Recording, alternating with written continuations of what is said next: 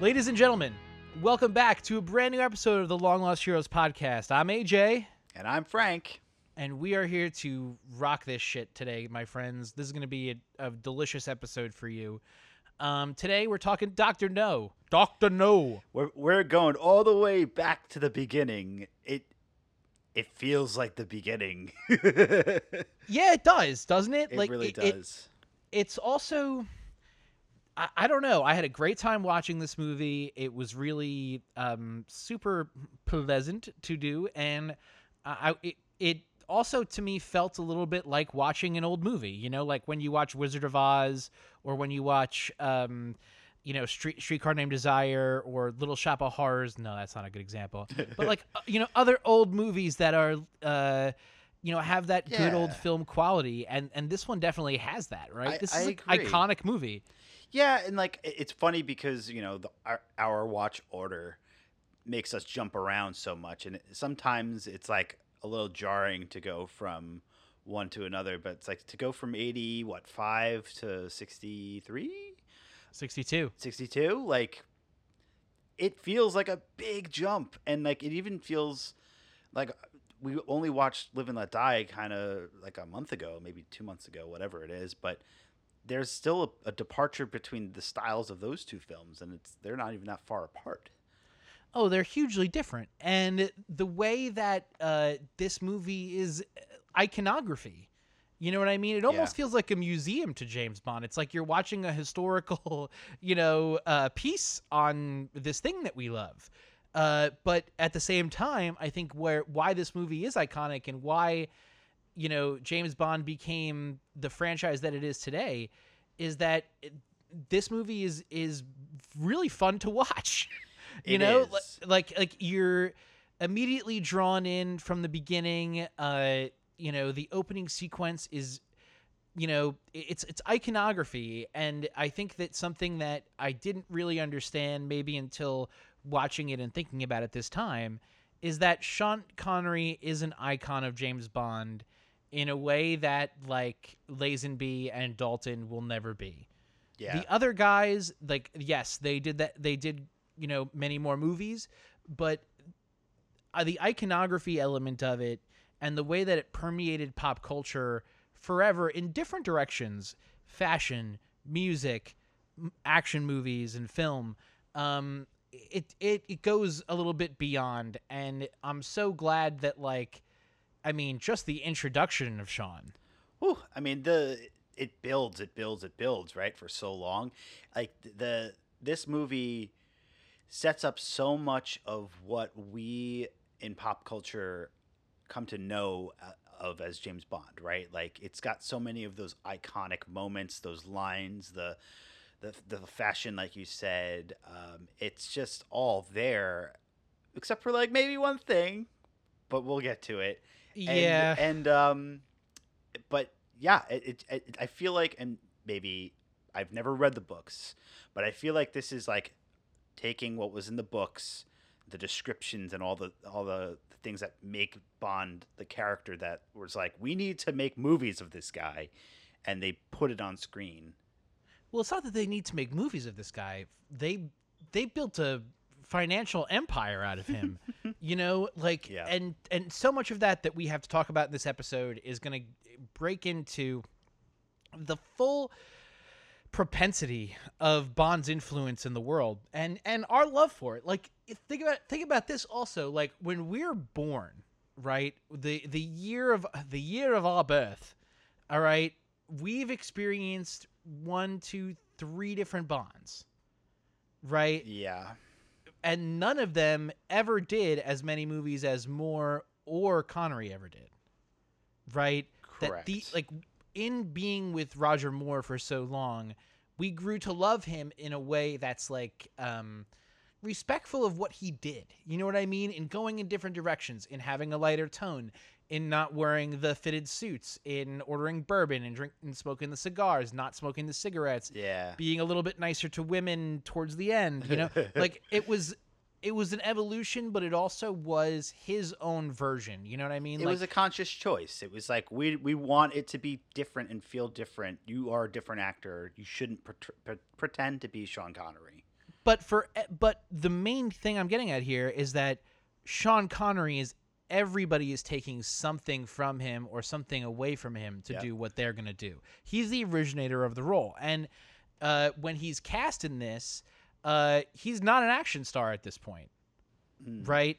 He is very much, doing comedies. He's doing other kinds of films. They actually were looking at doing Roger Moore to originate the franchise. Think about that. If Roger Moore had done Dr. No, it's a totally different movie. Oh, yeah. Well, I mean, if they did that, he may have resonated, but maybe it wouldn't have been the same. Like maybe the charm of having Roger Moore is because it's different and because we had Sean Connery's take, that maybe the franchise wouldn't have been as successful without such a strong start. I don't know. Well, I think what we can really owe a lot to it, and we're going to get into this further, is Terrence Young. Mm-hmm. And Terrence Young is the director of this movie. He directs a couple of the other James Bond movies. And his, from what I had learned from watching some of the documentaries with special features we'll talk about more, he really informed a lot of Sean Connery's acting style. And even Connery on the special features is like, I would not be the actor I was today without this guy, who was and personified James Bond's point of view on set. You know what I mean? He got James's motivation. He got where this was coming from to inform a young, beautiful Sean Connery, this is what you got to do. And that to me is the trivia in this movie is beautiful, and we'll get to that soon. But before we get into spoilers and pre-production stuff and kind of bore you guys with, the amount of stuff I watched this past weekend, we got to pay a little tribute. And something that we hate to do on this podcast because we try to keep this an escape from all the shit that you can go and find on your phone. We want to be a corner of the internet that is super positive. Diana Rigg passed away on Her Majesty's Secret Service. The British Avengers, not our Marvel's Avengers, but a different Avengers altogether. And Lady Elena. She's appeared on this podcast before. She wasn't a guest, but we have talked about her. Yes, that would have been awesome. Imagine that would have been a great get. Good get. But yeah, the fact that we were talking about her several years before we even thought we would go in this deep on James Bond, and I had never seen On Her Majesty's Secret Service, so I didn't even really know until we were preparing for this. How much of an iconic role she had in the franchise. I mean, obviously in the movie itself, but her presence is felt throughout so many movies afterwards. I mean, spoilers for that, but she's Tracy Bond, or I think that she becomes Tracy Bond. Yes. Because they get married, and ultimately by the end of the movie she dies. And that weighs on the character for movies to come after that, and it is really sad to see her go. She lived a very long life, which that's great, but she was only on our screens on TV only a few years ago, which is crazy. Well, not just she's iconic, man. Yeah. Again, icon, Queen of fucking Thorns, man. That's the fucking shit. Also, this movie is beloved. That's something that I didn't think about when we really watched On Her Majesty's Secret Service, but I learned kind of after that people adore On Her Majesty's Secret Service. It's almost like a cult Bond movie. You know what I mean? Yeah. If you were at a certain age and this movie came out, that's going to be your motherfucking favorite. Sure. I mean, and there's got to be something I'm so tired of Sean Connery. They keep putting out these movies with the same guy, and it's oh, a new guy. Yeah, let's try it. Let's see what's different. And sometimes that's what sticks with people, right? That. But I also think it could be her. I think it's the fact that she was the first real, I would say, leading woman to have a proactive role in a Bond movie. That it wasn't just the Bond girl as we've come to define her in our rating system. She was she was almost equal to Bond in certain ways, and a consideration in that she had equal advocacy in this movie to be her own person. You know what I mean? And when you fast forward through her career of being this action star in 60s British TV to being like the ultimate motherfucking badass, like killing Cersei's daughter, like Cersei's son, like on motherfucking purpose, and telling them like, I did this, I want her to know it was me. Like, that is so badass that she was always badass. Like, she was never not badass. She didn't have she wasn't Mary Poppins. She didn't have like some other bullshit roles. Like, she is known for her badassery, and that is worthy of note to us. And rest in peace, rest in power, as they say now. Diana Rigg, who is, one of the most beloved Bond women of all time, as well as an amazing actress. I think she was a dame, right?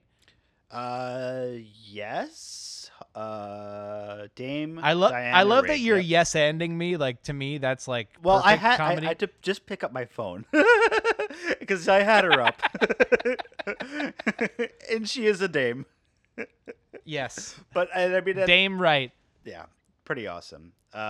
So yes, she will be missed. The fans are gonna love this episode. This is peak our shit right now. Okay, so briefly before we get into anything else, I mean, the Mandalorian trailer. You loved it, right? Of course.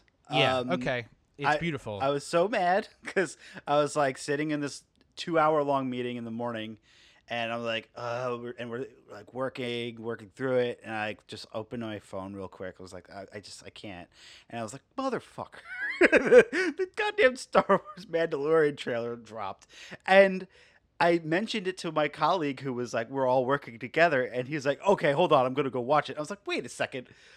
I feel weird watching it right now. I want to focus. I want to put it on my TV. I don't want to do this small screen shit. So I waited, but it was worth it.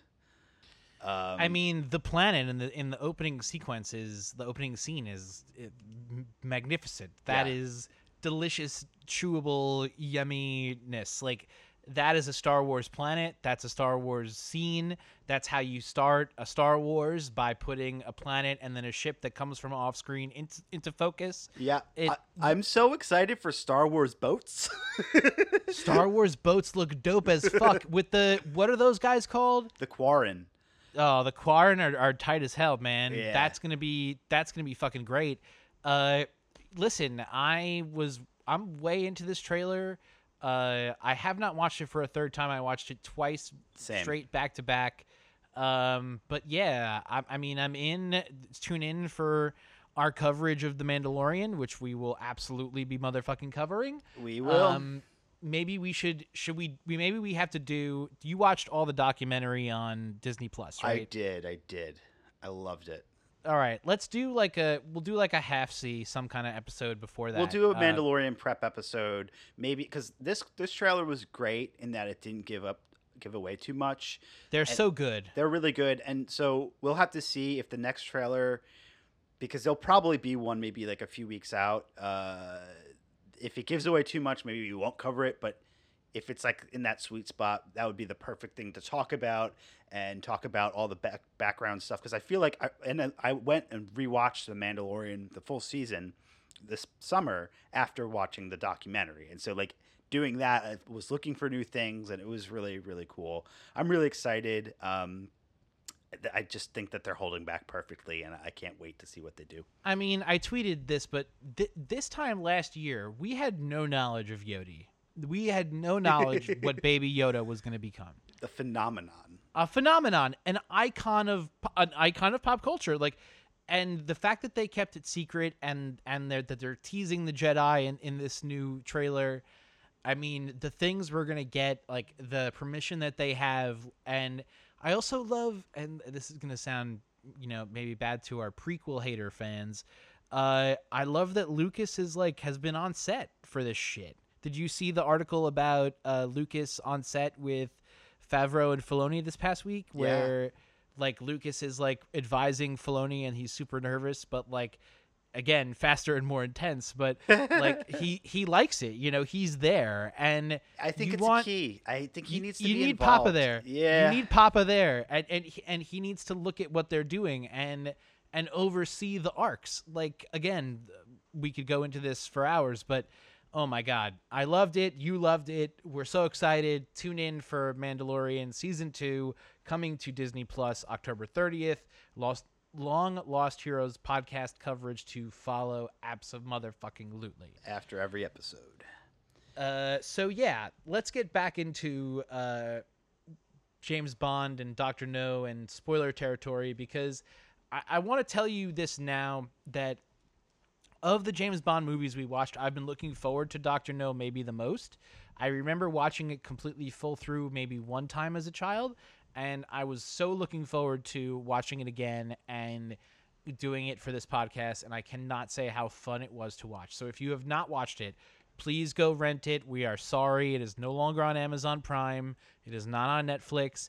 It maybe in your country, but it's not on Netflix here in the United States. You could probably pay the $3 to rent it or something, and that's totally worth it. Like, also the DVD box set. The DVD box set is motherfucking excellent. It's gonna run you over $100. I'm sorry about that, but the reality it's an of like, think about this. Like, you think they're gonna be making better quality discs other than 4K in the future, like 8K, 16K discs that you're going to be able to hang on to? Like, no, it's all going to be motherfucking files. And then when the goddamn apocalypse hits and the shit all goes to shit, you're not going to have put a DVD player and the DVDs that you love and really care about in a lead box so that they survive an EMP, because you're not thinking about that. I'm telling you, this is what you need to be thinking about. So go get yourself a lead-lined box. All right, very available. Put your DVDs in a portable DVD player in there, because a portable DVD or a portable Blu-ray player can export to a screen with an HDMI cable, most of them, and just put this away for yourself so you have movies. In this box, I'm going to have Seinfeld, the complete series. I'm going to have this James Bond box set.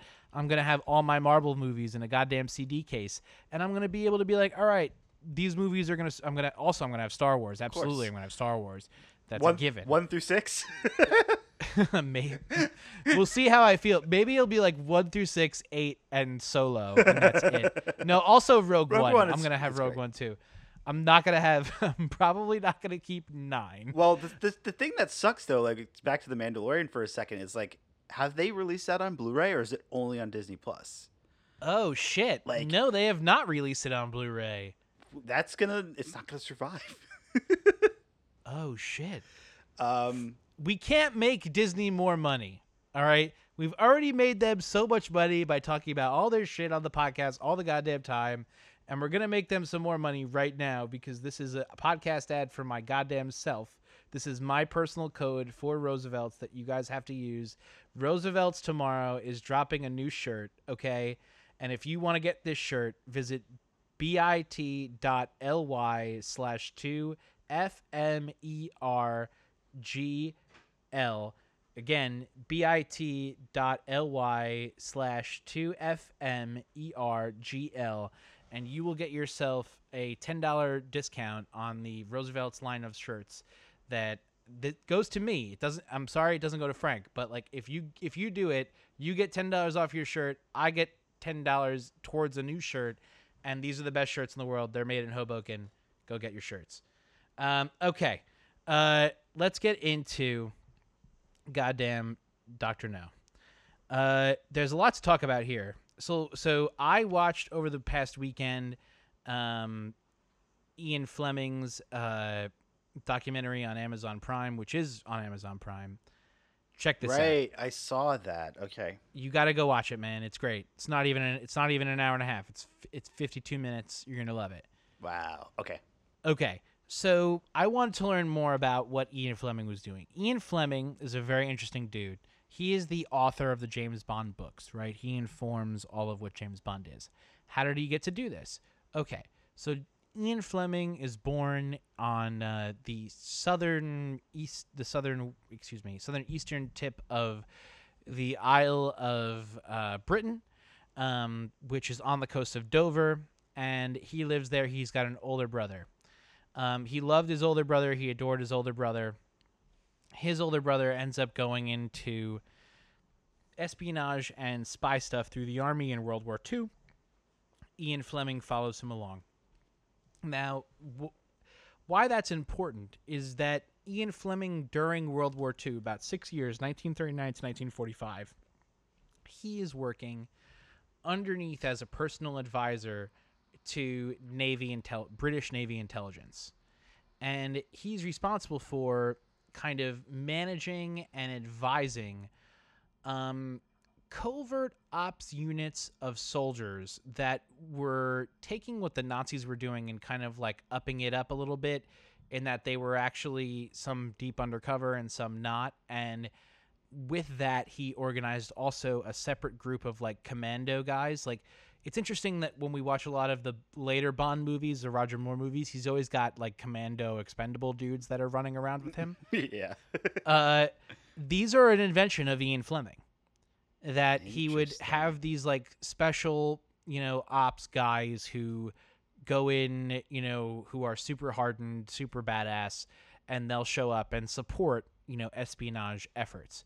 And it's regarded, that Ian Fleming looks at this part of his life as like the absolute best. But this wasn't like the full Ian Fleming story. He actually, he was from like kind of a well-to-do family. He flunked out of university. When he flunked out of university, he tried to go into the army. He didn't make it, and ended up like becoming like more of a desk job kind of guy.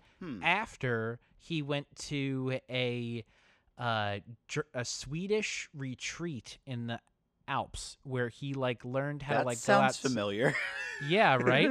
Where like he went and like learned about hunting and fishing and like being outside, being an outdoorsman, doing and really skiing also. And he kind of established like discipline and like understood like things about life from there. It to me, it sounded like his father probably just wasn't a very like attentive, understanding dude. So at that point, like he didn't have the direction, and I think his father died when he was younger. And then after that, he goes on and, he then is able, with World War II and how Britain was involved during World War II, which is that, Germany is conquered France, right? Like, and they are literally shooting bombs, rockets, V2 rockets from France and Germany into Britain. And the Blitz is like crazy. We can't even imagine what the Blitz was really like, right? Like, it's the last stop of Western civilization in Europe. And this is what he's being like an advisor to, and he's involved in intelligence. And he goes on to say that about 90% of what we see in the Bond books, comes straight out of that.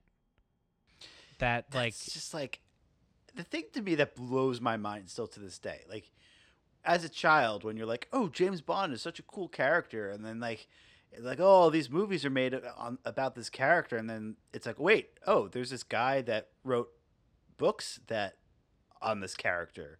But like, not even is he just an author, right? Like, there are so many, like, I mean, the Harry Potters, like J.K. Rowling, she was not a wizard. Like, no, she was not. But like Ian Fleming, like, he lived a lot of this stuff, and it's crazy that so many of his experiences either are true or just like influence the style of his writing, or I don't know. It still blows my mind. I can't even believe it. Well, what's super cool and like how like you really see the translation is that there's this guy, Rear Admiral John Godfrey, the director of naval intelligence, who recruits him, who is very much M. Okay, so like this is where kind of the idea of M comes from. And he's kind of the guy who Ian Fleming is the assistant to. Okay. Right? And they're driving the kind of intelligence stuff that they're doing at this time. And what's I think is so cool about this is that he starts with Casino Royale. It's the first Bond property, in 1954. We've talked about this on the Casino Royale podcast, but there is a CBS American version, Jimmy Bond, that they do of a version of Casino Royale on TV that isn't really successful. It kind of warbles around. And this is where we kind of get into the next steps, how Bond comes to the screen, right? So when it comes time to make James Bond on and the books, Ian Fleming is turning him out, right? He's doing great. He's writing Casino Royale, Thunderball, Dr. No. I think also there may have been a couple of other books at that time. Yeah, and a bunch of short stories, and I mean, Yeah, and most of the ones in the Connery era were based on books, so nothing original yet, right? Like From Russia with Love and Goldfinger too, I think, are books. Oh, they're all books. They're all books for a long time, right? There's a lot of different versions. Ian Fleming ends up dying, in I believe in 1964, before even the Bond movies really begin to hit and be really super successful. But at this time, there's two kind of directors. So did you know that Chitty Chitty Bang Bang is an Ian Fleming, Albert Broccoli joint? No. Get out of here. Ian Fleming writes Chitty Chitty Bang Bang. Wow. That's like one of his first things that he ever does. He writes it for his kids. And he makes it with broccoli. So they're like friendos. And then during this time, the rights for the Bond movies are kind of up in the air, right? Some guy buys Casino Royale to make a movie. As we had talked about, he doesn't end up going on to make this movie until much later. And this is because Harry Saltzman, buys the rights from Ian Fleming for, I think, like $50,000. He gets them, and he's just holding on to them. While this is going on, Albert Cubby Broccoli, as he is known, is a producer in Hollywood, and he's making Chitty Chitty Bang Bang and other great movies. And he's like, yo, man, I love these Bond books. Like, I want to make these Bond books. And he goes to his person, and they're like, yo, there's this guy, Harry Saltzman. He has the rights to James Bond. Go meet with him, and then let's see what we can do. They meet, they hit it off, and the feeling is like, okay, like if we're going to make these James Bond movies and put Bond on screen, there's this there's this book, Dr. No, which really would make a very great, movie for not that much money that we'd have to really invest. And let's go for that one. And they approach Ian Fleming, and they get the rights, and they're totally cool. They write a first round script. The first round script is good, but they end up going back and writing a second round script that's much closer to the actual novel, which goes back to your point of like, we probably should start reading the books and like taking a look at what they're actually talking about. Yeah.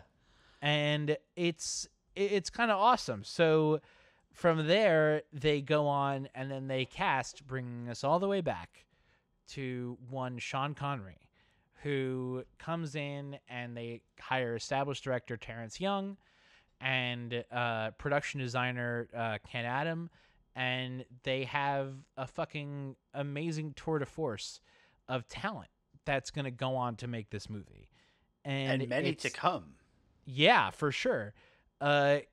It's crazy to me, the kind of the circumstances of this movie that, I would have thought originally that it was more like Magic in a Bottle, you know what I mean? Like that it's like a Beatles like thing, like here's these working class guys from London who really understand how to make rock and roll. Yeah. And it's really more of kind of what all of Hollywood is, which is backroom deals. Yeah, hey, I guess that's not too surprising, right? I mean, especially like in the 60s where like you've got big movies, but you're not going to have like, I don't know. It's not like, Avengers level movies now, like where the big blockbusters. It's just, backroom deals. That makes sense. These men, all men, right? Like all guys, totally all guys at this point. Like that's all it is. And, even the whole thing about like why they couldn't make Casino Royale. It's like, okay, well, let's go with Dr. No. And like, I think they handle it well in like stretching out the origin story, right? Like you're not like, oh, this is like his first mission or anything, but like you're introduced to the character in a really good way. And I think that's probably what you're talking about. Like when they did the script revisions, like people needed to get him and understand what like he's all about. Well, I have a quandary to pose to you. I feel like this movie can be divided into two parts. The first hour is an introduction to Sean Connery. Yep. All right, and you're meeting him, you're learning his sensibilities, you're learning his bond, you're learning his moves, but you're also like establishing his moves, which is like a different thing for us to even like think about. Like if we had watched this movie first, right, we would say he's establishing, he's making, he's producing, he's giving, he's making these things. But now, like after watching all the other Bonds being emulative of what he's doing, like you can kind of see it as like, look at all these beats that they created. You know what I mean? Yeah. And I love it, and it just feels like if it feels natural to watch him go through these moments, but I also feel like it's not ham-fisted in the way that it could become later on. Like my favorite example, and like this gets into where we should head next, which is the actual plot of this movie and play the game, is when they bring him his drink, it's not that Bond is ordering, I'll have a vodka martini, shaken, not stirred. Nope. It's that someone is bringing him, and they put it in front of him, and they say, just as you asked, sir, shaken, not stirred. Excuse me, not stirred. And that is so fucking awesome. Like that they're not going after the cheap shit where like Dalton is sitting at the table and saying shaken, not stirred. You know, like it's implied. Yeah, exactly. Like some of the most iconic things that we normally think about with Sean Connery's Bond, even it's not here. Like that, it's just. I mean, he gets the drink twice, and it's just he doesn't order it. It's just like, we know what you want because we've studied you, or he asked him off screen or something like that. Yeah. But it's also like the scene with the professor where like it's not that they have an introduction. The professor knows who he is. Mm-hmm. You know, and he's aware. Mr. Bond, how are you? You know, and that brings us to the game. Okay. So, ladies and gentlemen, we are talking about the movie Dr. No. So I want to talk about the plot. Are we going to do the plot game to start off? We have to do the plot game. We have to. Okay. Do you want to crack at it? You want me to go? You please go, because I feel like I needed to read up on it to understand it, because I kind of get it, but there's also like elements that are just so vague to me that it's like, I don't know how important it is, but go for it. Well, here's my deal. So like, I love that like radiation is like a major part of this movie. Like it's been super fun to watch, them playing with, the radiation hype that was in the zeitgeist at that time. So Cold War. Oh my God. It's so Cold War, but it's also like it's funny because they don't it doesn't I don't know how the nuclear reactor is related to the beam. Like that to me seemed like sketchy, but in order to play the game, we must play the game and announce the game. The game is that you must announce the plot of this James Bond movie in as few words as absolutely possible. And we are about to play that. 3, 2, 1, go. Dr. No is using a nuclear reactor to manifest a beam that can take over the launching NASA U.S. rockets into low Earth atmosphere in order to manipulate them and cause mass trauma and destruction. Bond is trying to stop this. What do you think? Yeah. What I do?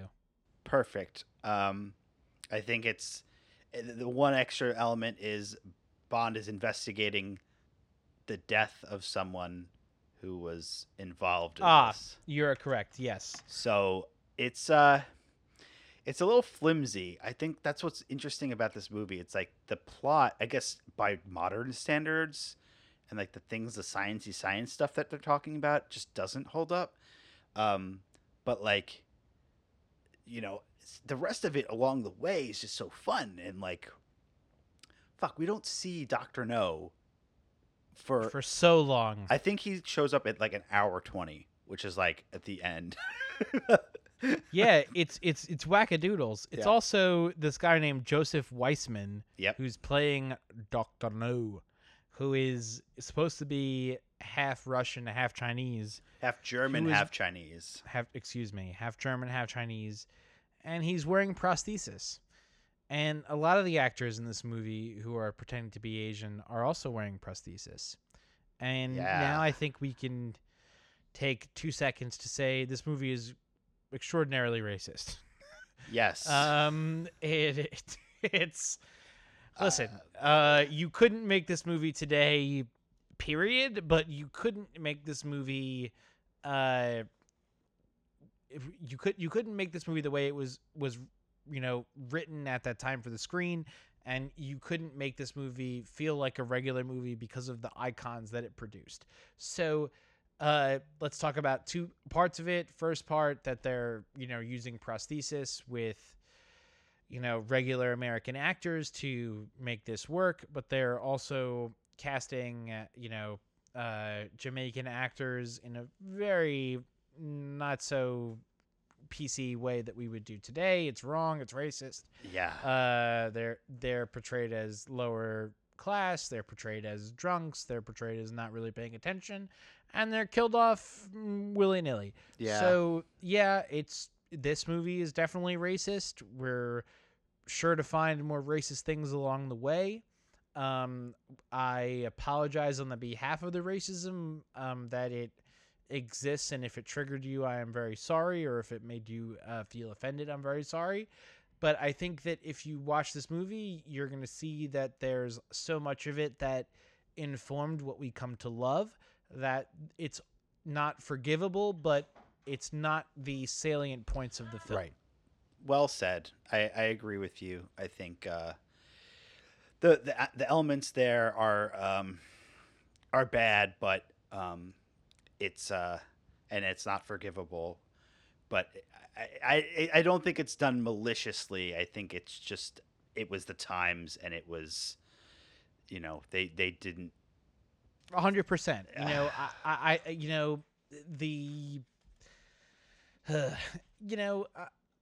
Do I wish that they portrayed the characters, a little bit more fleshed out, that they had a little bit more advocacy? Yes. Do they make them, the Jamaican people, aggressors for no reason? Yeah. Does it work in the movie to this day? Yes. And I think that through the lens of looking at it as a product of its time, I hope you can see the value in it. If not, we're sorry, and you can let us know. We're not going to be focusing on that, and we wanted to mention that to say that we're acknowledging that here, but that there's a lot of other parts of this movie that really lend so much to what the Bond franchise is going to become, but also who James Bond and what we're going to originate James Bond as looking like, right? Mm-hmm. And that, I think, is better. And I think one of the first ways that's done is, so we meet James Bond as he's kind of, running through Jamaica for the time period, and he's trying to go and find a CIA agent, which he doesn't know exists, which becomes Felix Leiter, which I'm sure we'll see more of. But, at the beginning, he's looking for a boat guy named Quarrel. And when he is, he ultimately does become his friend. And they're ultimately, buddies later on as they go. But it's very sad that he dies. Yeah. He's played by John Kitzmiller. And, And interestingly, in Live and Let Die, we have Quarrel Jr. Sure. And it's implied that that's his son, and that he comes back and and finds him, which is kind of a cool callback. Yeah, it is really. I had to double take. I was like, wait a second, did they just kill him off? That's horrible. And they just I mean, I don't know they if we kill ever him off pretty rough. I don't know if we put up a spoiler thing, but we're 45 minutes into the podcast. If you haven't watched it, go watch it. Anyway, they kill him off with a fire breathing dragon machine, and it's brutal. So now I want to kind of shift gears a little bit and talk about Ken Adam. Ken Adam is the production designer for many of the James Bond movies. I think he goes on through Man with the Golden Gun and a couple of the other Roger Moore movies. And there's a couple where he's not there that, for Your Eyes Only, he's not there, but I think he comes back in Octopussy. Ken Adams is a super cool guy, and he made a lot of fucking really cool shit. And I'm super happy that we get to talk about him now, because he really kind of originates a lot of the iconography that we know of movies throughout the world. Not only is Ken Adams important in James Bond, but he informs what Dr. Strangelove looks like. He informs what the later James Bond Roger Moore films look like. He also goes on to inform what Austin Powers looks like. He is the man. He designed Strangelove, I'm sorry, but he really makes these iconic sets and iconic pieces that add to the richness of James Bond. And that's what's kind of cool about going back and looking at the team, the Avengers. Yeah, he's the Hawkeye of this team, but Hawkeye in this role, he's doing a lot of lifting, man. He's making these awesome, huge sets. The nuclear reactor set at the end of this movie is fucking awesome. Definitely an unsung hero.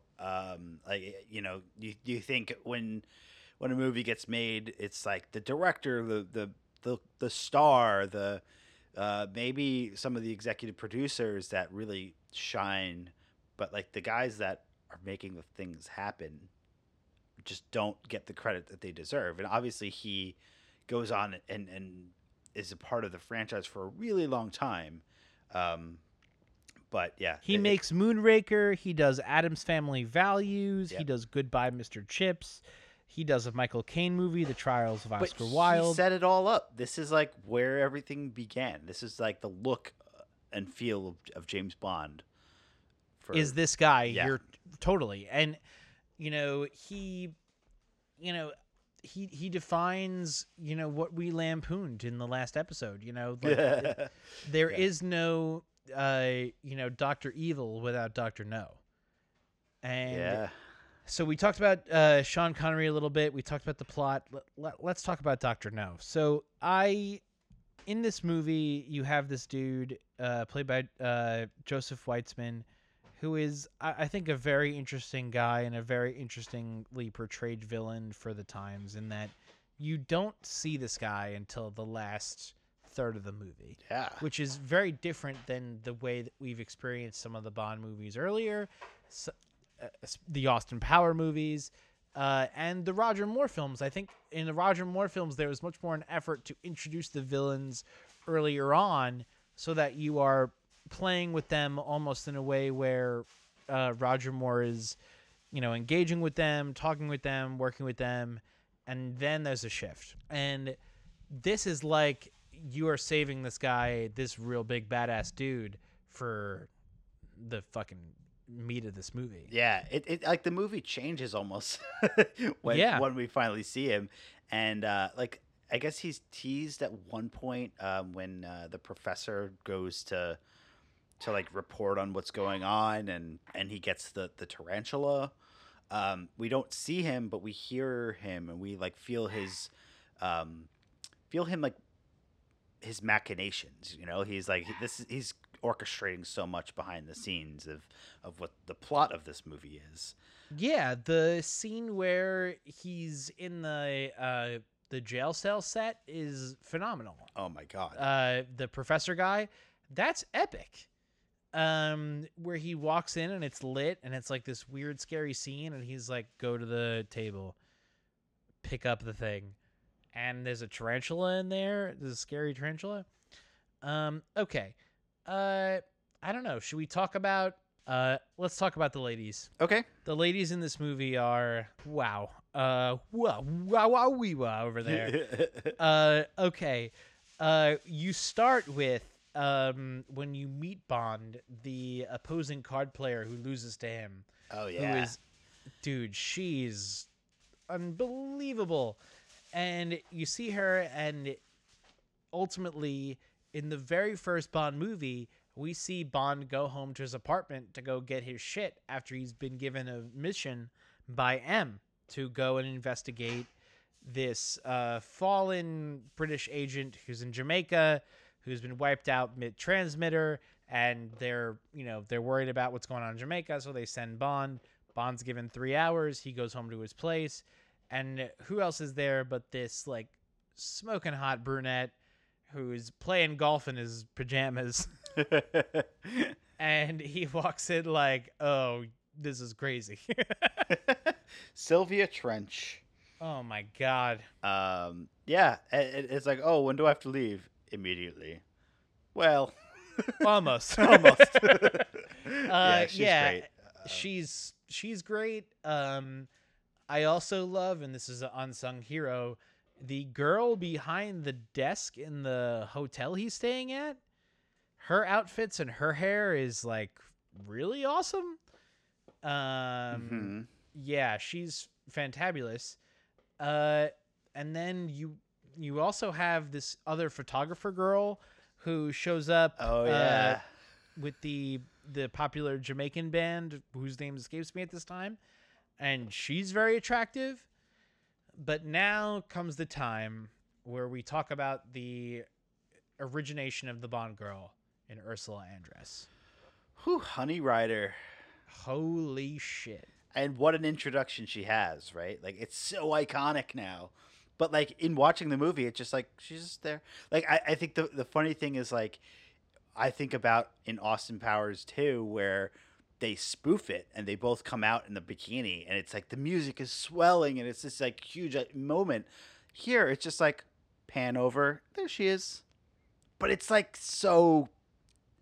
it's awesome. I love it. So we should stop here. I want to stop here and say another documentary I watched on the special features this weekend was on the restoration of these films, and that the people who did this, the Lowry guys who did the digital restoration for the DVDs, the Blu-rays, they had the original photo negatives of the films, all of them, and that's where this box set comes from. Mm-hmm. And that they went back and they shoot one frame, I think, takes like 4 times as long to capture than it would regularly.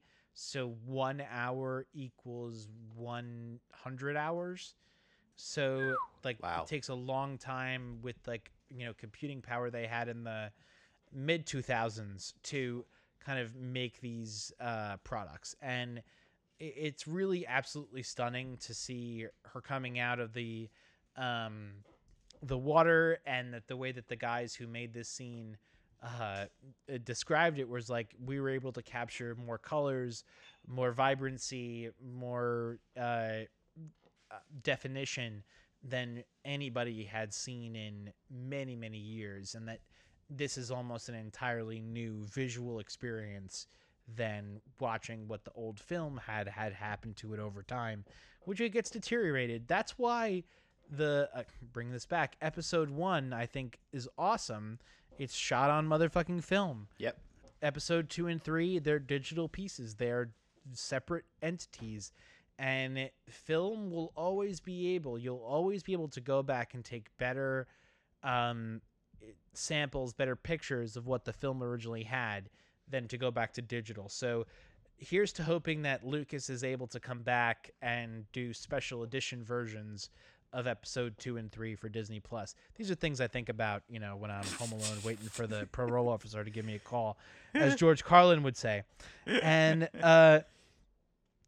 so yeah, I don't know. I love the way that this movie looks. Her coming out of the ocean is phenomenal. She is a seashell enthusiast.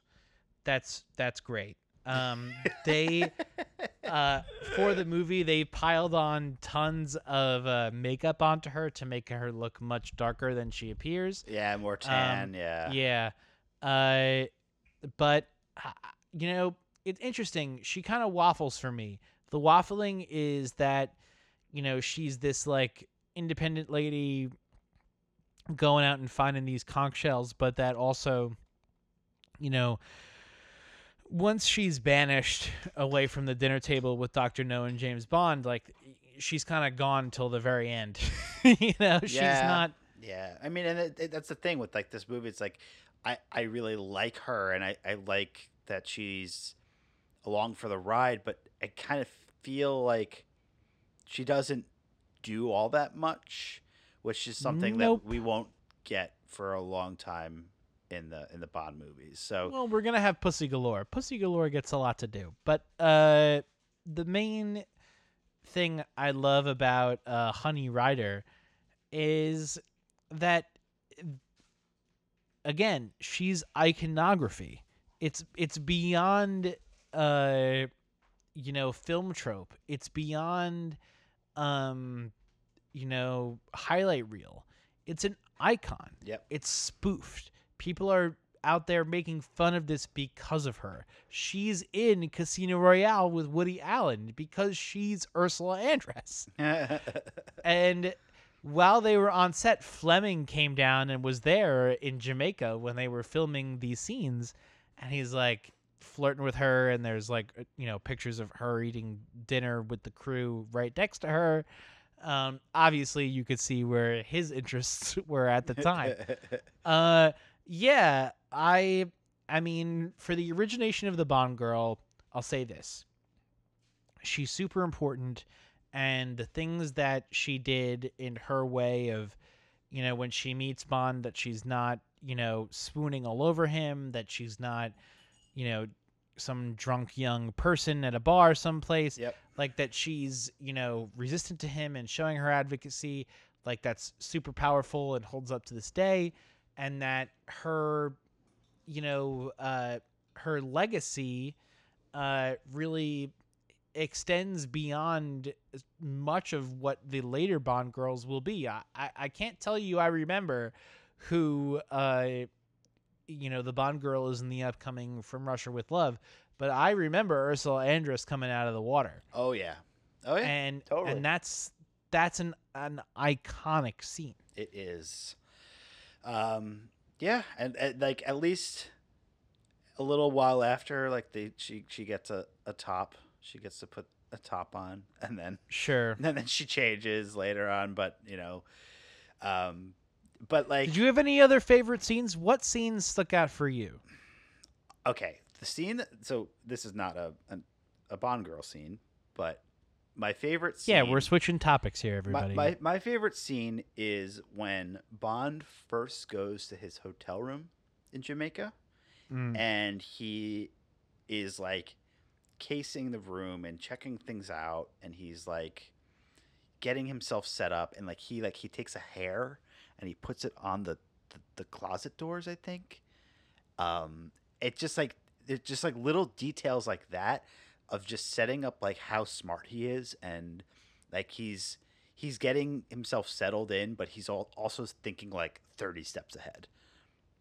And that I think that scene to me, I'm like I didn't mention it earlier, but I have seen this movie before, but like because the Connerys I pretty much have only seen once, I like started my mission as like a teenager, and so I probably haven't seen it since I was like 13, 14 maybe. So it's been a long time, but I remember that scene. I remember him like working in the room and getting everything ready, and I think it's really cool. What do you have other than the Honey Rider scene? Do you have another favorite scene? Oof, good one. I really like the scene at the club in Jamaica. Um, despite the violence against the women. But I love the antique fenders in that scene that they had like on motherfucking purpose, absolutely. Yeah. And that band was like a very famous band in Jamaica, and that song Under the Mango Tree went on to actually be a huge hit from the movie. Yeah. I that scene was very cool to me. I loved the scene with him casing the joint at the British agent's fallen house sequence. I also love the Baccarat scene in the beginning, his introduction. That to me is like, again, iconic. Like he's sitting at the table, like we don't see his face. We're seeing what's going on. You see the smoking hot Sophia Trench across the place, and she's losing and she sucks. And then he's lighting the cigarette, looking up, and he's fucking Bond, James Bond. Like that's the goddamn shit. That's so good. You know, like it's so awesome. And up until that point, so much of this movie has also happened. You watch the agent get smoked in the thing, but that's only after this other guy has been shot in the car by these Jamaican dudes, and then go on. I don't know the minute mark, but like it's several. Like I mean, it's at least 10, 15 because it's after the opening credits too. Like he's not in it for a while. I also want to bring this in and talk about this because I think there's a lot we're going to talk about in the rating section. But I think I'm going to go a little bit backwards. And that I love how punchy the music is in this movie. Oh, yeah. It like when you hit that opening sequence with the James Bond iconic theme, they are swinging. Yep. Right? Like those guys are playing up tempo. They're tapping their toes. They know that they're about to be movie legends. Like, and when you hear the theme, it fucking swings. Like, and what the fuck do me and Frank say that about ever? Like that, it doesn't rock. It swings. Yep. And you're fucking in it. And you're like, oh shit, you want to bump the volume. You're tapping your toe. You're nodding your head and you're like, oh, motherfucker, we are in. Like it. There's other versions of the Bond themes or Bond songs or Bond music that rock, and we got to that. But this swings in a way that is like, you put this in a big band in the 40s with this kind of tempo and instrumentation, like it would still fucking rock. It would still fucking swing, man. And you'd be like, dancing and losing your shit. Like it's just awesome. Yeah, it makes the movie like it's everywhere and in all the right places. It is everywhere. And, yes, and but it doesn't feel overused because it's the beginning. Like this is the way it was and the way it should be. So I agree. I think maybe we need to hit our ratings because I don't want to like. There's other stuff to talk about. So, listen, we talked about our favorite scenes. We talked about our favorite stuff. We're going to get into the ratings portion where we talk about what we thought of these movies and how we rated it. There's other movies that we also rated. Frank and I post these podcasts as movie discussions because we don't think that we're reviewing it necessarily in the way that a qualified reviewer would be reviewing it. We're just talking about it. But we do offer a rating system for the James Bond category because we thought it was necessary to see where they fell and how we felt about them. That's all. Yep. So yeah, Frank, what would you say about the opening sequence? Because to me, like, we're not at the peak yet, but I think this is informing what we're about to see. Yeah. I really like how just like the way the movie starts, right? The credits start to roll, and then you see the circle go across the screen, and it's like I was like, wait a second, and then it's like, isn't it Broccoli and Saltzman first, and then after that it goes and you get the gunshot, and it's like, holy shit, that was actually really cool. And the weird theremin music with it is super funky. Yeah, it is funky. Obviously, this movie doesn't have a theme song. Nope, you're right. Like the theme song is the theme. And so, but I like the credits, and it's a Maurice Binder sequence that he comes back and does so many of them. But yeah, I just feel like the movie. It kind of like rolls into itself, right? Like the credits finish up and it's like, oh, we're starting. Great. Okay. I'm paying attention now. Like what's happening? And again, I think because there's no cold open, right. The fact that like I would say the cold open is everything before he says Bond, James Bond. And Ooh. right? Yeah. And so like that's just like building up all this, like we were waiting to see the guy. We want to see, and it's you're laying the groundwork of the plot. There's no like epic sequence where someone's jumping out of a plane, but like we're about to go on a journey. And I think that's why it's awesome, and that's why I gave it a 10. What do you say? I say 10 because up until Goldfinger, we don't get the proper Bond opening, right? We're not going to get it in From Russia with Love. It originates in Goldfinger. But this movie, it doesn't start out with just, you know, some dead guy off screen or on screen even.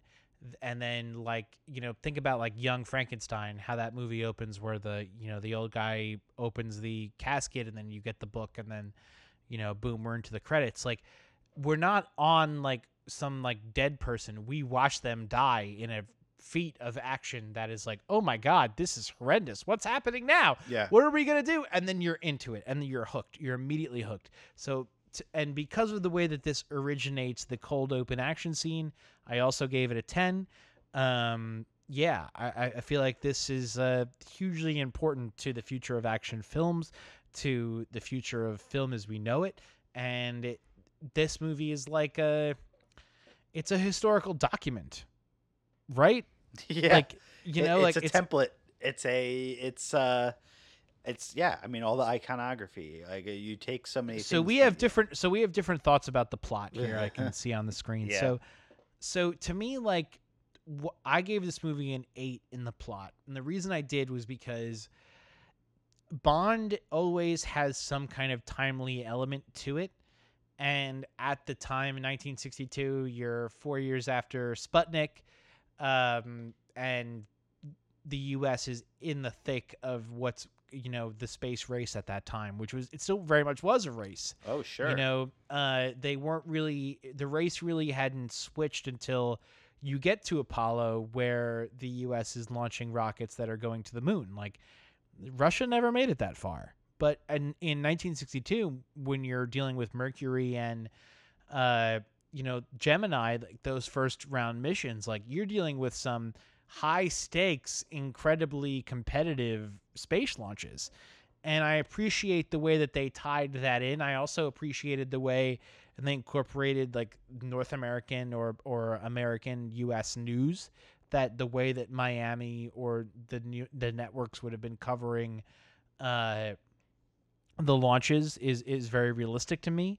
The only thing that would have made it better is had they gotten the actual tie-in from a network to say like, oh, like it's NBC and this is our guy, or if it's Yeah. CBS or ABC.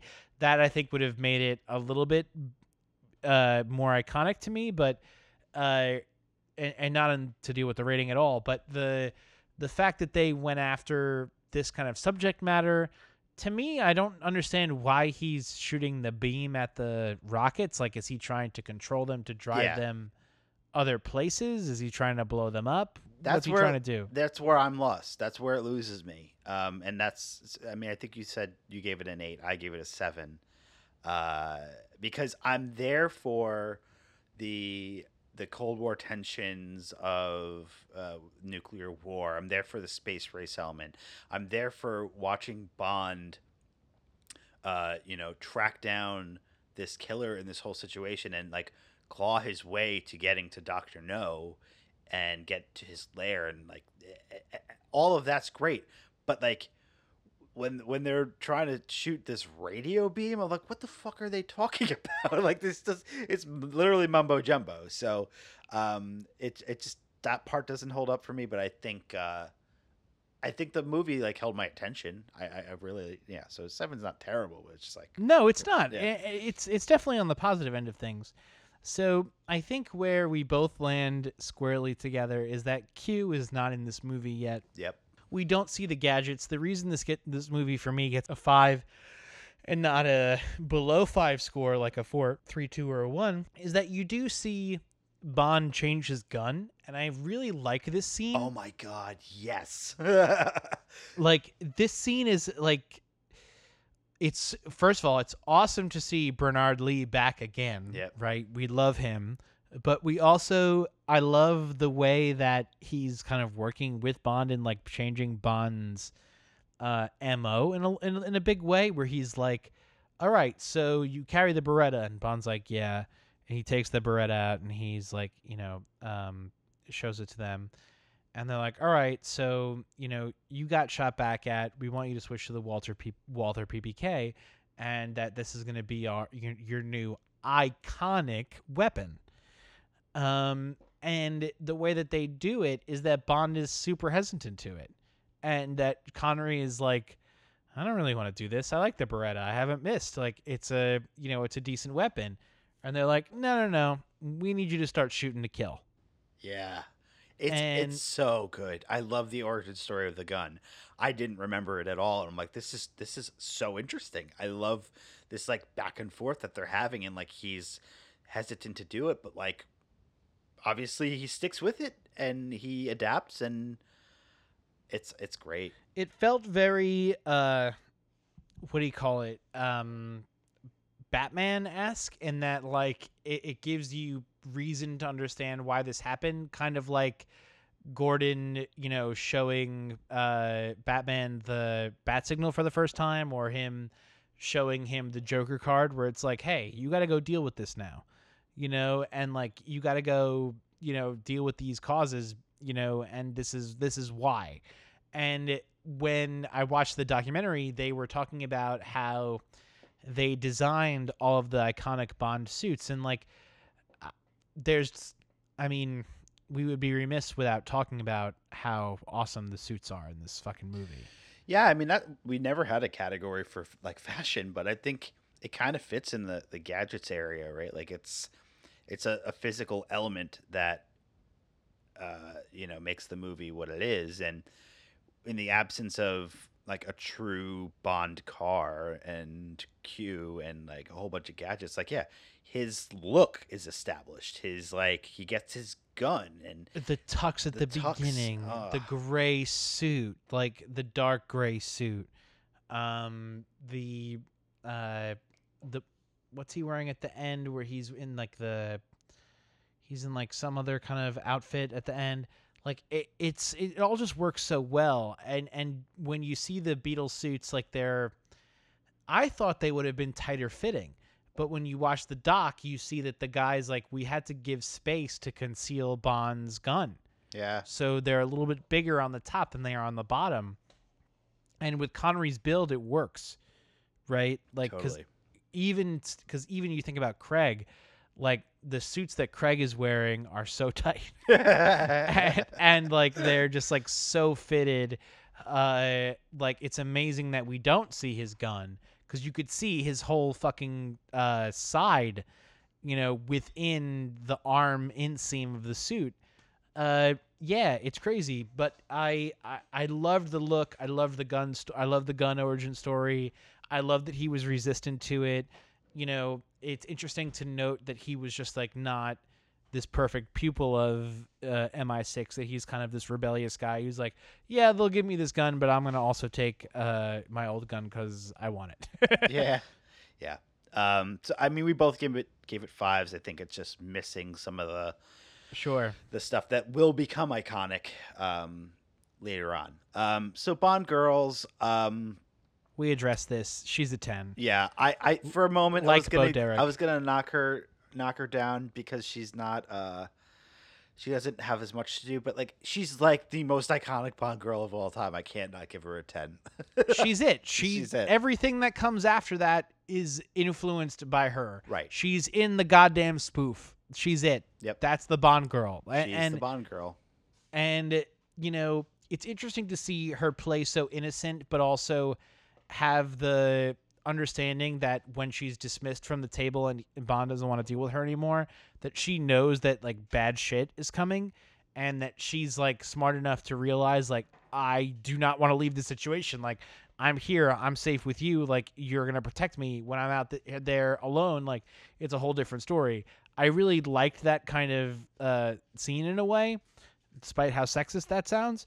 And I just really, I appreciated her iconography in this movie a lot more than I thought I would, and I appreciate what she did, and I'm thankful that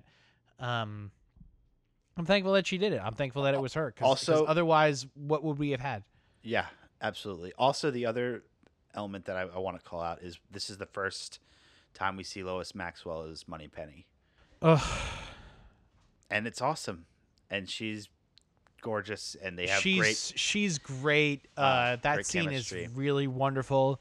Lois Maxwell, was thrown the opportunity through Broccoli, and Broccoli was like, "Hey, what do you think of playing Honey Rider?" Wow. And she's like, no, I like this Moneypenny thing. I think I could do better. And Broccoli's like, yeah, I'll get you in more films. And she did it. That's it. That's the whole reason. Boom. And that's it. And she stuck with it for 20 years plus. But she's epic. Yeah. She's okay. Like we talked about Ursula Andress. Moneypenny in this movie is hot. She's hot. Yeah. And you see her throw the hat on the hat rack. See him throw the hat on the hat rack and sit right next to her and flirt with her. But she's not, as we saw in the Roger Moore films where it becomes more like mom and dad, she's like, yeah, you don't take me on these kind of dates. You don't ever dress up like this when we hang out. And I liked the attitude from her. I liked that she's aware that Bond's out there hooking up and she's not. And to me, that felt like a really good, more casual office kind of repartee than it becomes with Roger Moore, where it's so overtly sexual, but it's also so innuendo to the point of we know that they're never gonna fuck and they never have fucked and they're not gonna fuck, where it's this point it's maybe they're fuck, maybe they could fuck, who knows, maybe they could, why not? Yeah, I totally feel you on that. All right, we got to talk about this next one because I want to hear why you gave him a 9 and not a 10. Dr. No. Dr. No. I've been practicing this for 3 days. So, it's funny. As we're watching him, I was like, he sounds almost like Peter Cushing in some scenes, like the way he does, his delivery. Yeah, that was interesting to me. Why did I give him a 9 and not a 10? I liked him.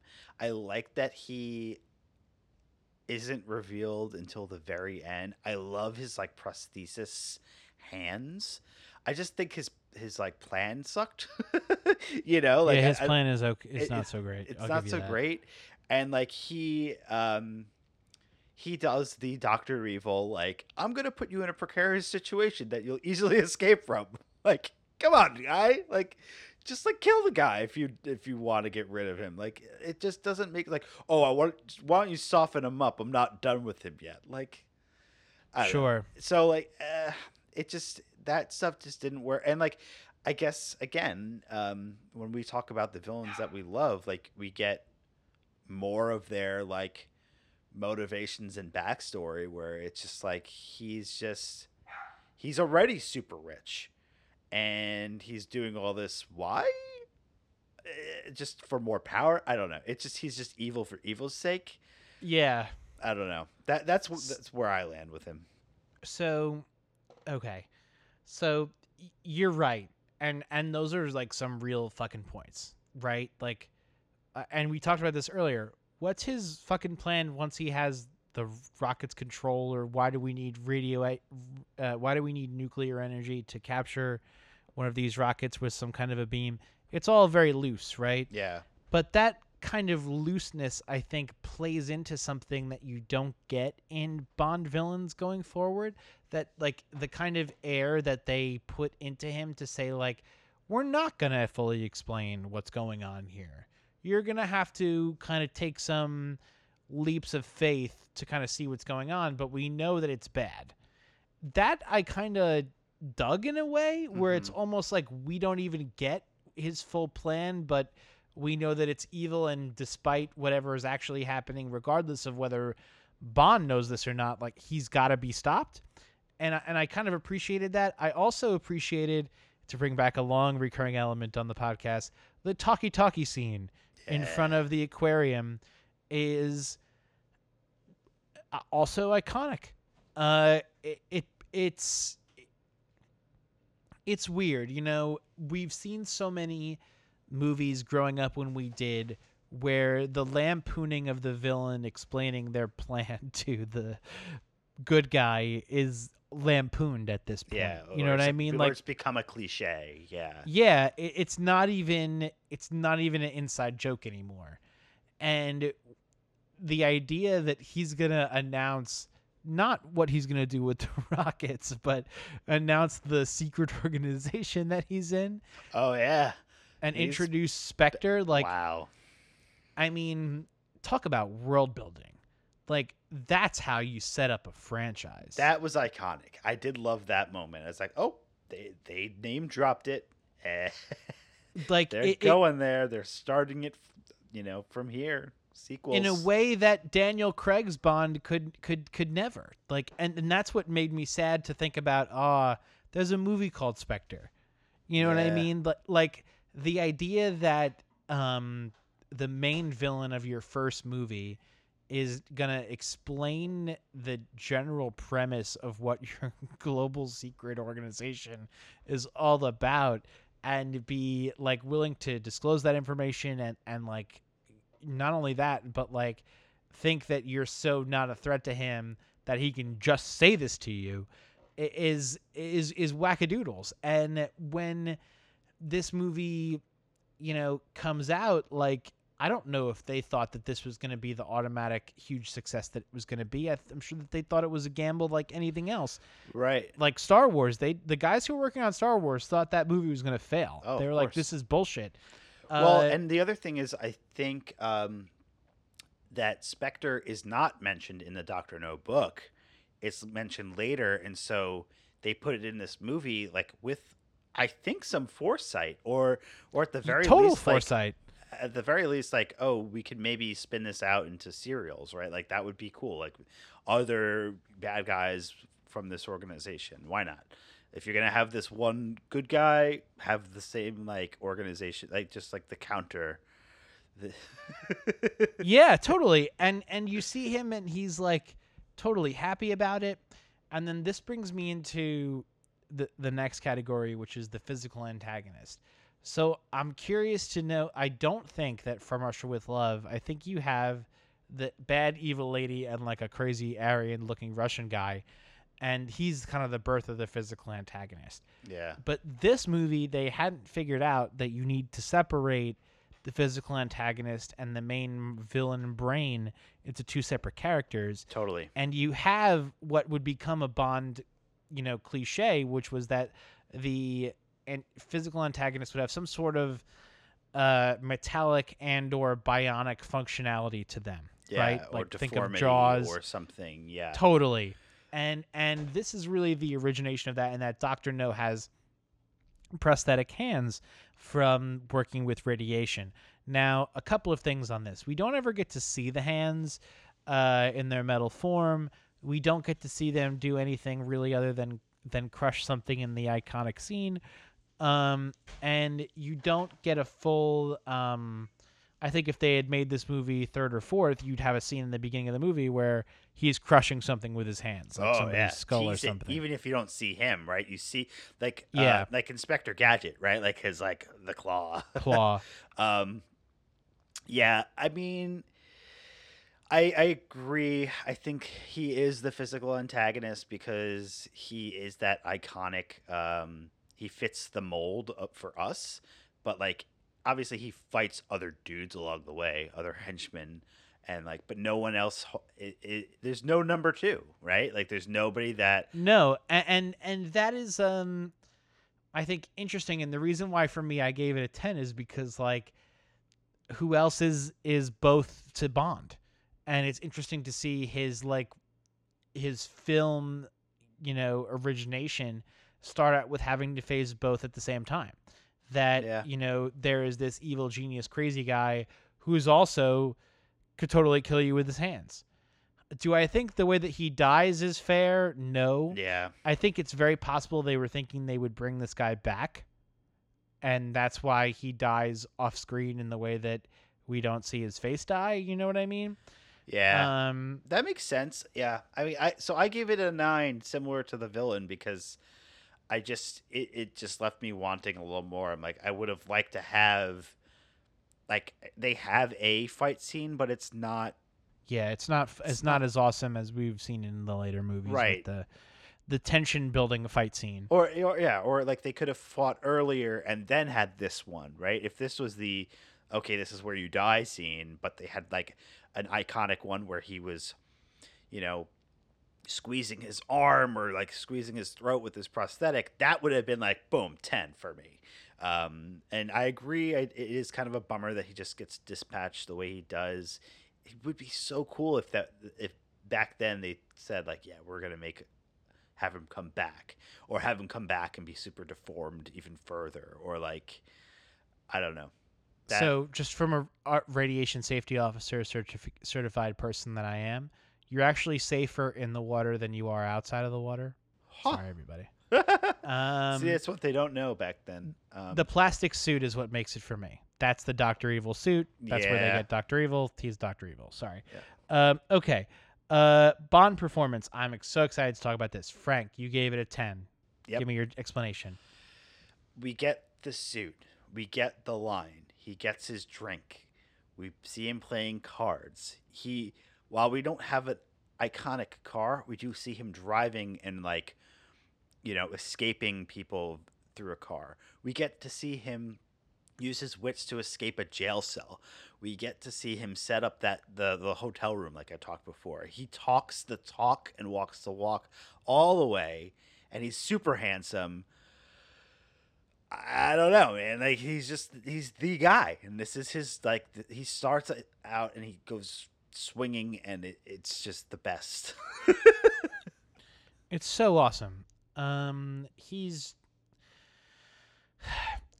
the things that he gets to do in this movie, and a lot again through watching the documentary, you learn is like informed by this director Terrence Young. I think that's really awesome that you had kind of what became Sean Connery's portrayal kind of be guided a little bit. I think that maybe coming into this, I would have thought, oh shit, like, he's coming up with this all on his own. He's reading the books or he's looking at this stuff. No. It's the director. The director is informing where this is going to go, where he's going to take it, where he's going to get to the new points. That Sean Connery was inherently funny, right? And the way that he quipped with Terrence Young and the dark humor aspects of it goes on to inform so much of the Bond character going forward, period. Like that he had interacted the scene with where they fall down, the car rolls over the cliff. Oh yeah. That line where he's like, "Oh, they're on their way to a funeral." Like that was informed by Connery's performance. Yeah. And that's super cool. And without this movie, there is no other James Bond. You know what I mean? This movie had to be the successful, phenomenal hit that it was in order for there to be more. So I'm giving this a 10. Yep. Me too. And then legacy, continuity, moment, relevancy. For me, this starts and ends with the idea that it's so this movie is so lampooned in Austin Powers, the first one. And the second one. Sure, yes. It is interesting. Like I remember back when I first was going through, and it was like, okay, I want to watch all the Bonds. Like for Dr. No to be like the start, it just doesn't feel like the name of the movie. It's not like James Bond in, or obviously it's not the first book, but this is the one that they started with. But like in it has so much of the iconography that has just lasted the test of time, and it felt relevant to the times that it was made, and I think it's one that people remember. Like if you're gonna like go back and watch a Sean Connery, if you've never seen him, it's like, all right, start at the top, like go with Dr. No. You're not gonna miss out, and it's great. No, I feel you. So keep rocking and rolling over here. So let's take a look at the special effects, where we both agree that they're a 9. I think the reason we both agree that they're 9 is because they hold up. They do. It looks like a regular movie, and they're not doing crazy stuff with models at this point. They're not doing crazy explosions. They are not using, other kinds of crazy optical effects of lasers or beams or other stuff like this. It's literally very physical and realistic. It's tactile. And I mean, I think it's because the budget wasn't super high, and they, the fact that like they shot on location in Jamaica and everything looks so beautiful, and they were able to really make the movie pop without having to do a lot, but like the sets look great where they needed to, and I'd be remiss to not talk about his fucking awesome lair. Like, I want that lair. Like, you get in, you take that, like, the elevator up, and then it opens up into, like... What's it called? It's like something key? It's Crab Key. Crab Key, yes. Crab Key, so great. I mean, it again, this is something that would influence, like, Dr. Evil's volcano lair and his, like, moon base and everything. It's just... But it's cool. It's got, it feels like lived in, and he's got the big fish tank thing, and I don't know. It's great. So, moving along to our last category, the score and the song. We're not quite as aligned, but yeah. I think... So I gave it a 9. I just love the music. It's just so good. The theme song, the score, it's used in such like perfect ways. It's like what I want every other time we're watching Bond. I'm like, I don't care. I just want it to be the Bond theme. No, I feel you. Did it. Like, just like kicking at the right moment. And they do that here. The only reason I don't give it a 10 is because there's no like iconic song. I mean, they've got the mango tree thing going on, but it's, fine. What about you? Why'd you give it an 8? Yeah, I gave it an 8 because of the exact same reason that it was, it felt very binary to me. It felt like we were either getting the Bond theme as the theme of the entire movie, or you're having this other like Jamaican song that's being played over and over and over again. And I'm glad that song went on to become a hit, but I don't love it when that's like the only song in a movie. Yeah. And that there's like that the movie is like this is a really deep pull. There's a movie I love from the 80s called Critters. All right, it's a rated R movie about aliens from space that are little furry guys with crazy teeth that eat up people. And there's a movie that they were launching with that there's a song that they were launching with that film called Power of the Night. And at every point in the movie, whenever anybody turns on the TV or turns on the car or goes for a ride or listens to radio, they hear the Power of the Night. And I don't love that Mango Tree has the same kind of omnipresence as that song does. It's kind of weird, right? Like, it's bizarre. It's one thing for it to be played by the band, but then for several people to be singing it throughout. Yeah, I don't buy it. It's bizarre and kooky. Yeah. But why this movie is so awesome is the way that the Bond theme swings at this time, like we had spoken about earlier, that it really does move with a different tempo and presence and punchiness that the other movies do not have or did not incorporate to a certain extent. And while I like that version for this movie, I don't know if it's like, it's not my favorite Bond theme. It's not my favorite Bond music. And it's just like, I would have loved another instrumental theme of, Bond on the Beach or something iconic.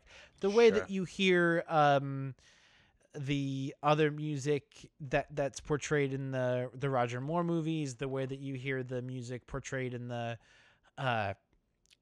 Daniel Craig movies, I would say especially that you may have the theme that you're working off of, but there's always a secondary theme. There's always a rising tension or an action theme. And it definitely gives you kind of a good variance. This movie felt like it was either the James Bond iconic theme or this dopey song that I didn't love. Yeah. And that's kind of where I land on it. That's why it's an 8. Yeah. But even still with that, Well, the last thing I'll say about the music, when I popped in the disc, I was like, something sounds weird. I don't know if you noticed this, but like the music, the score in the menu, I was like, this sounds like it's like down a few keys, and then like the movie popped on and it went up, and I was like, oh, this feels right. I was like, I don't know why that was the case, but I was like, I was worried for a second. I was like, is this movie gonna feel like dopey and down like Bond theme? Anyway, it obviously we both really like this movie. Totaling yours, you get a 90. Totaling mine, 88. I think our main difference is just surrounding Dr. No himself, like his plan, his presence, and his physicalness. But otherwise, we're pretty much in agreement here. Yeah, I mean the fight, the introductory fight scene outside of the car with James Bond landing those punches, like that's our guy. The gun barrel sequence, regardless of the music, that's our dude. The theme, that's it. The musical interlude opening sequence. Like there's so many of the ingredients that make fantastic Bond here. And I'm so excited that we were starting this part of the franchise. I'm so excited that we made it here, that we're onto this really fun part. I'm so excited for the next episode. It's going to be really awesome. Yep. And thank you, Frank, for tolerating all of this crazy trivia and Dude, my I love it. Crazy nuttiness. This was a good one. Yep. Yeah. So we'll be back. We're going to keep rolling with James Bond. The next film is From Russia with Love, so go watch that now. Not at this moment, but whenever you get the chance before listening to the next episode. Just also to call out, there's been a few new trailers for No Time to Die. Oh yeah, sure. So go check those out. There was a full trailer maybe 2 weeks ago, and then I saw something like yesterday or 2 days ago that was more focused on Rami Malek's villain character. So yeah, this movie seems to be going a little Man with the Golden Gun. It Do does. You get that vibe? Honestly, it also gives me very Dr. No vibes. Like he's yeah. I don't know. We'll see what everything shakes out to be with that movie whenever it comes out. That movie hasn't been pushed yet, while others have surrounding it. So we'll see. But thank you all for listening in to this week's episode of the Long Lost Heroes podcast. As always, you can find us on iTunes, Stitcher, Google Play, Spotify. Please subscribe and rate and review the podcast. We really appreciate that. You can email us at info@longlostheroes.net, and you can visit our website at www.longlostheroes.net. You can find us on all the socials, Facebook, Instagram, and Twitter at LLH Podcast. Anything else for you tonight, buddy, on Dr. No or Sean Connery or James Bond? I'm good, my friend. I'm good. I'm ready to go to the next From Russia with Love. I've been practicing saying Dr. No. Dr. No. Because I think I could say doctor, but where you lose it is the no part. Yeah. His delivery and his accent is just perfect. I love it. Ugh. And he has a receding hairline in this movie already. Like it's I can't wait to talk about the hair. We'll talk about the hair in the next episode. All right, everyone. Thank you so much, and we will catch you next week.